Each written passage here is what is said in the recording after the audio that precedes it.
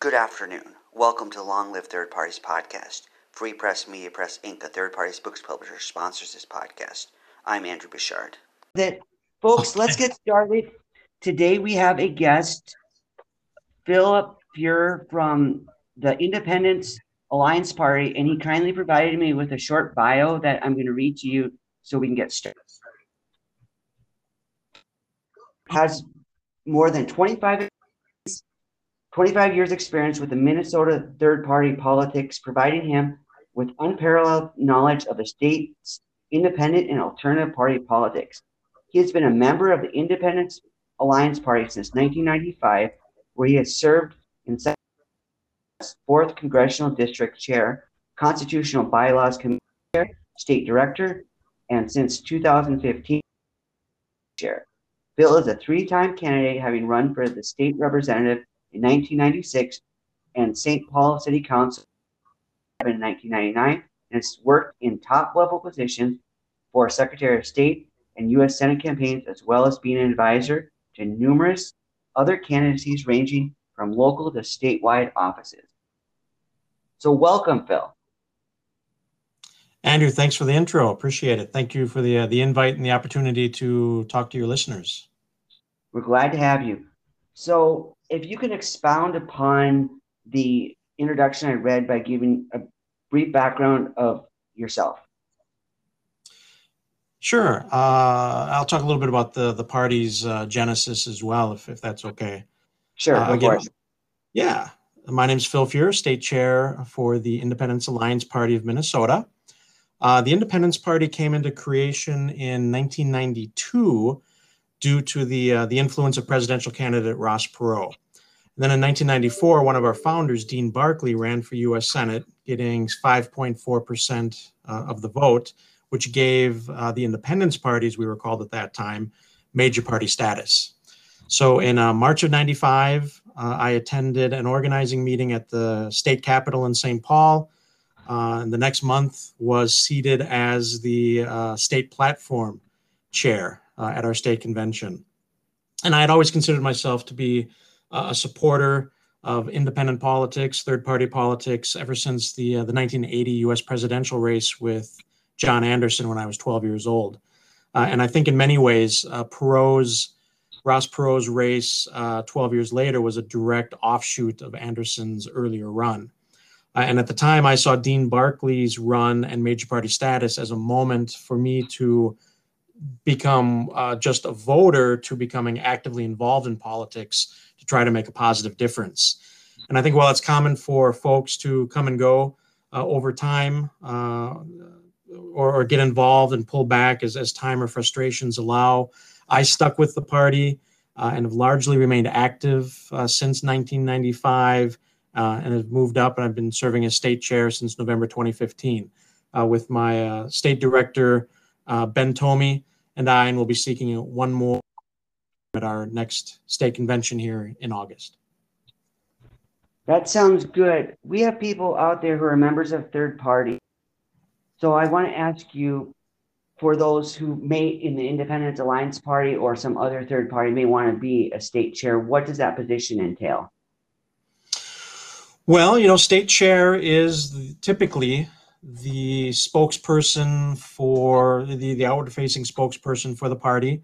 Candidate recruitment is certainly a piece of that, as well as fundraising.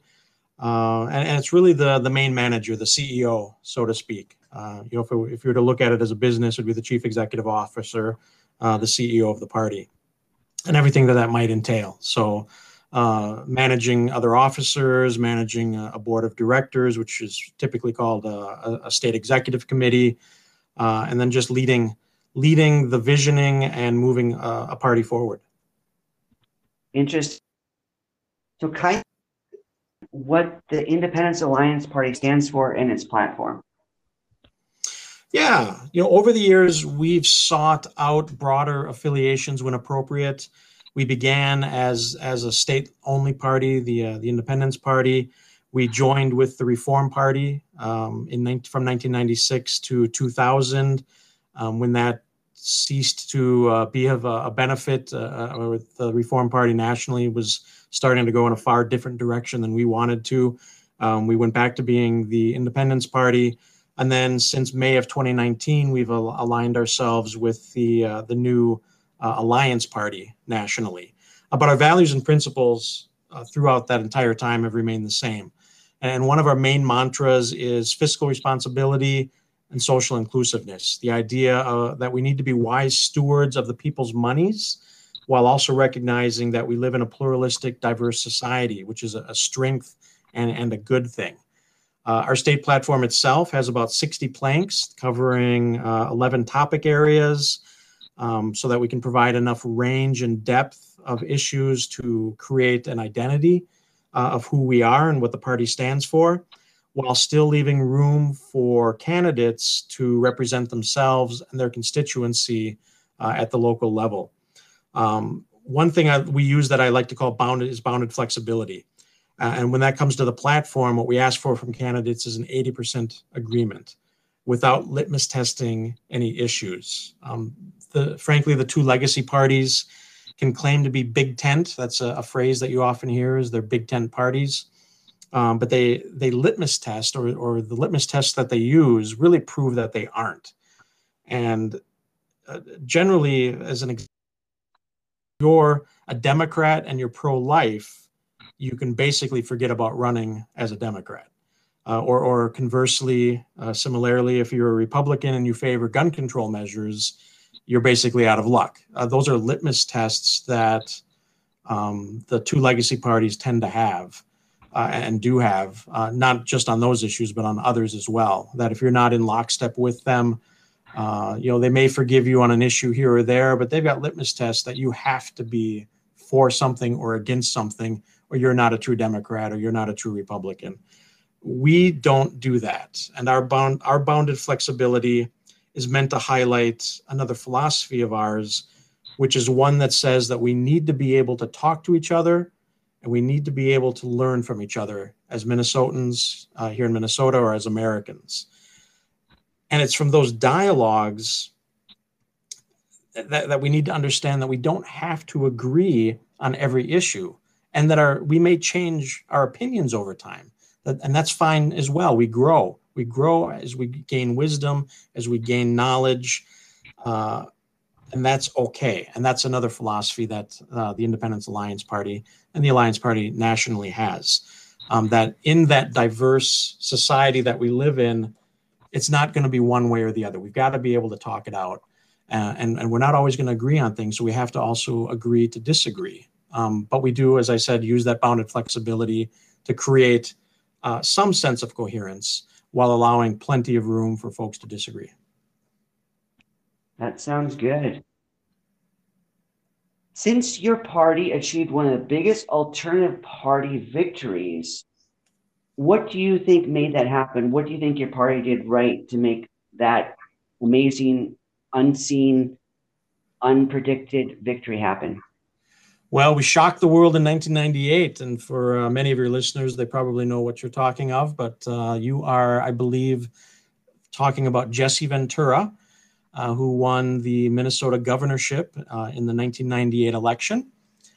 And this was a convergence of a few things. I think that there are windows of opportunity that open at somewhat cyclical levels or cyclical times. 12 years is a common cycle that seems to open up those windows of opportunity. And I think 1998 was the tail end of one of those windows. And it really started in this case with Ross Perot in 1992 and ran from about 92 through maybe 2000 was that particular window of opportunity. So I think the window that alternative party, third party window of opportunity opened up just there. It certainly did not hurt that Jesse Ventura was a known actor. He was in Predator. He was in one of the Batman movies. He was a wrestler, and he was probably more known for being a wrestler, a professional wrestler. But he was also locally here a talk show radio jock. Sort of a shock jock on talk radio. So he was a radio personality, had a ton of name recognition. And that is something that so many alternative candidates lack and need to spend so many resources and so much money to get their name recognition out there so people know who they are. He came out of the gates with people knowing who Jesse Ventura was at that time. So that was a great benefit to him. His celebrity status allowed him to raise additional funds, and just enough. He raised about $1 million for that particular race, won with 37% of the vote in a tight three-way race. I think it was 37, 34, 28, or something like that. And he was able to raise just enough money to get him over the top. One other factor, though, that's not as well known, particularly outside of Minnesota, is that he was mayor of a city called Anoka, which is one of the larger cities here in the Twin Cities. So he, in addition to being a celebrity, came into the race with some political experience under his belt. He was the sitting mayor of Anoka. For myself, that particular year, I saw everyone gravitating over to the Jesse Ventura campaign to volunteer. The slogan was "Retaliate in '98," and I saw everybody going over there and leaving our other candidates sort of somewhat high and dry. So I myself helped out our Secretary of State candidate, ended up being his treasurer and chief political strategist, and we did fairly well. He broke 10%. Which was, or typically is, a pretty solid showing for an alternative or third-party candidate. And he did it on a $20,000 budget. Thanks for sharing that. That is very helpful to understand the history of these things and also how we can leverage certain situations to our benefit. Since you've had a lot of experience in politics, in alternative party politics particularly, kindly share some tips you have for alternative party candidates. We have a lot of alternative party candidates who may tune into this show, so that would be very helpful to them.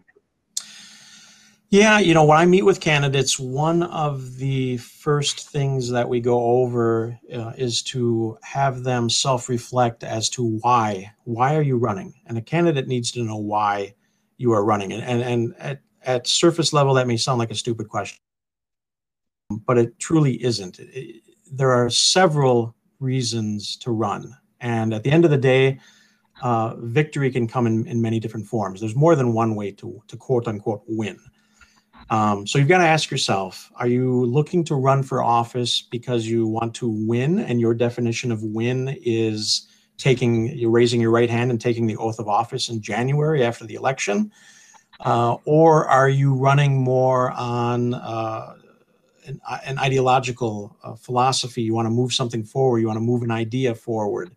You want to establish the party in some way. Different states have different laws. And for example, here in Minnesota, you break 1% of the vote in a statewide race, you create a what's called a minor party. If you break 5%, you become a major party. So is that your goal? And is that your quote unquote win? And you need to ask yourself and answer that. And that's where you can then start to move forward with other pieces of the campaign, because if the oath of office is your goal, you're going to have to do different things and more things and have more people and have more money than you're going to probably need if you're simply moving an issue forward and whatever issue that might be. But at the end of the day, you want to start early. You don't want to look at typically when filing opens and decide you want to run a day or two before that. You want to be well in advance of the election, of filing, and pulling your team together. And that's probably the other big piece I would say is you have to have a team. If you are making a serious, solid run for office, you cannot do it by yourself. The only time that might remotely be possible would be a small race, something like a city council race for a township or something like that, where there may only be 300 or 400 or 500 voters in the town, in which case you could do it yourself. But if it's anything bigger than that, state representative, state senate, a statewide race, U.S. Congress or something like that, you have to have a team behind you. You have to start planning early. And that's one of the first things, if you're looking for a solid, serious race, is put that team together even before you really start announcing that you're running and raising money. Get the people behind you to help you. Let me just say one more thing. Sometimes you get a critique that comes back is I don't know anybody that knows politics. Look, if it's a race you're getting involved in, just find the folks that will be there to run that race with you. You don't have to be experts. You can all learn along the way, and you're probably going to make some pitfalls, but it's more important to have those people set up and helping you than it is to find the quote unquote correct people that have the top level experience, because you're probably not going to find a lot of those folks. Just find some folks that are willing to learn along the way. So where do you recommend people finding their team from? Typically you want somebody that you trust. I mean, this is your campaign. So if you're putting a campaign together, you're going to have your strategies and behind the scenes conversations, your kitchen cabinet. You're going to want to have folks that you trust. So I would usually start with friends, coworkers, acquaintances, your college roommates, folks that you know and trust. That would be the first level that I would start at. The next level would be if you are affiliated with an alternative party, check with the congressional district chair or your legislative district chair or the state chair, whoever it is that might be available to talk from the party, to see if there might be some folks available that might step in and help you out as well, to augment the team that you put together. But the team that a candidate puts together usually does largely consist of friends, family, and trusted individuals. Sounds good. So what book and or podcast recommendations do you have for our audience? I'll give you one of each. For a book, I would, and I think for your audience, it's a book that came out in March of 2020 from University of Kansas Press. It is a 12-chapter book on alternative parties. I think it's got 4 or 5 chapters on national parties, and then the other 7 or 8 chapters are concentrate on state parties. And it's called Beyond Donkeys and Elephants: Minor Political Parties in Contemporary American Politics. So again, that's Beyond Donkeys and Elephants: Minor Political Parties in Contemporary American Politics. Recent book, as I said, came out right before the pandemic hit us last year. Came out, I think, mid-March or late March of 2020. The podcast I would recommend, the one that I listen to, political podcast, I'm other than this one, the one that I most listen to is the Alliance Party After Dark. And that's our national parties podcast. Good with interviews, discussion on topics of the day. Candidates come on and talk, issue discussions. It's a weekly podcast that comes out and has had folks on such as Ralph Nader, author Emily Conrad, and I'm drawing a blank as to her book, be another book that I would recommend, from Emily Conrad, and others. And you can find them at theallianceparty.podbean.com. Okay, that sounds good. That book I haven't heard of before, that Beyond Donkeys and Elephants, and it sounds great because it's very new. New, and it's a lot of academics wrote it, so it has sort of that academic feel to it. Okay, sounds good. So kindly let us know, whether people live in Minnesota or outside of Minnesota, how they can support the Independence Alliance Party. Yeah, the national party is located on the web at theallianceparty.com, so you could take a look at them. Here in Minnesota, if you wanted to check out our state party, run as a candidate, be happy to talk to you. And actually, we're looking for candidates for 2022. So if you're looking to run, be happy to have you contact us. You can check out our website at mnip.org. That stands for the abbreviation for Minnesota, mnip.org, or send us an email at info@mnip.org. Excellent. Phil, thank you so much for coming on our podcast today and sharing your background and experience with our audience. Andrew, again, thank you for the invitation and the opportunity to talk with your listeners, and thank you to Free Press Media Press Inc. Have yourself a wonderful day and all the best to you in your political endeavors. You too. Thank you much. Keep up the good work. Bye now.